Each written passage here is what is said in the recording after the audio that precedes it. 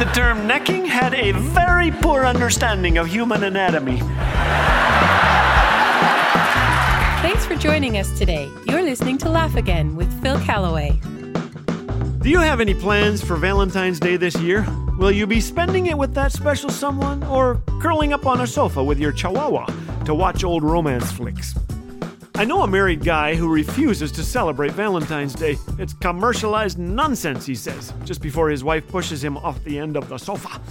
Now, I know Valentine's is a Hallmark holiday. Chocolatiers and florists make a killing February 14th.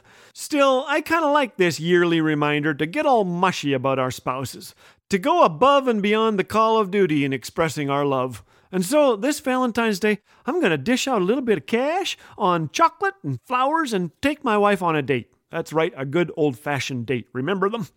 You may think we've been married too long for such strenuous activities, that dating is for younger people who are naive and desperate to make good impressions. Besides, dating is risky. Things can go badly wrong. That's okay. On our very first date, I drove Ramona to a nearby city. Then, after she beat me at bowling, I locked her out of my car. No, I locked both of us out of my car. Her mother drove an hour at midnight, dressed in her bathrobe and slippers, to deliver my spare set of keys.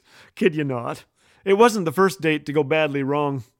Ed says my date was complaining about me on Facebook while at the table. I found out because she accidentally tagged me in a post.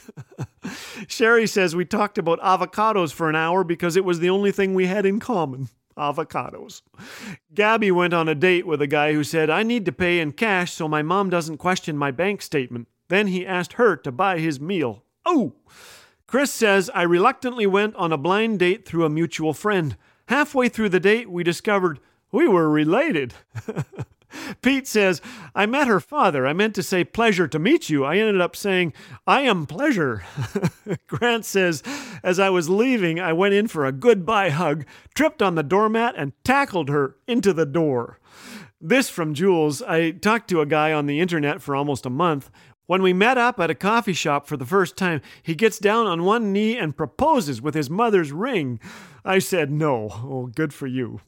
Well, the awkwardness of those early dating days is over for us. I don't miss the sweaty palms, the racing heart, and trying to beat up other guys who were vying for her attention.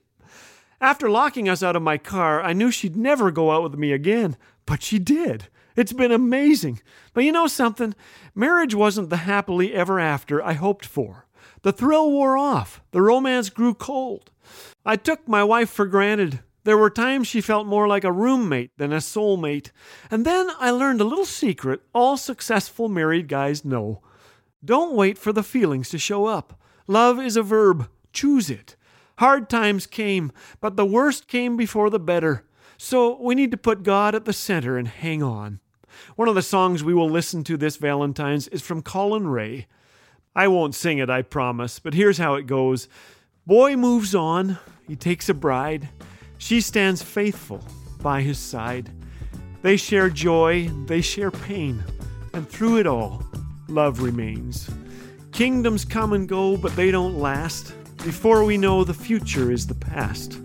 In spite of what's been lost or what's been gained, we are living proof that love remains.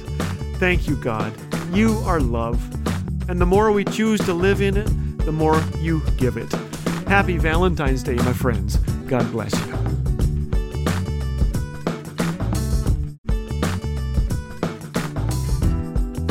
Want more laughter and insight, but short on time? Then check out the Laugh a Minute videos. These bite-sized programs are tailor-made for a quick boost of encouragement without interrupting your busy schedule. So go ahead and check them out on YouTube, and don't forget to share the joy with a friend.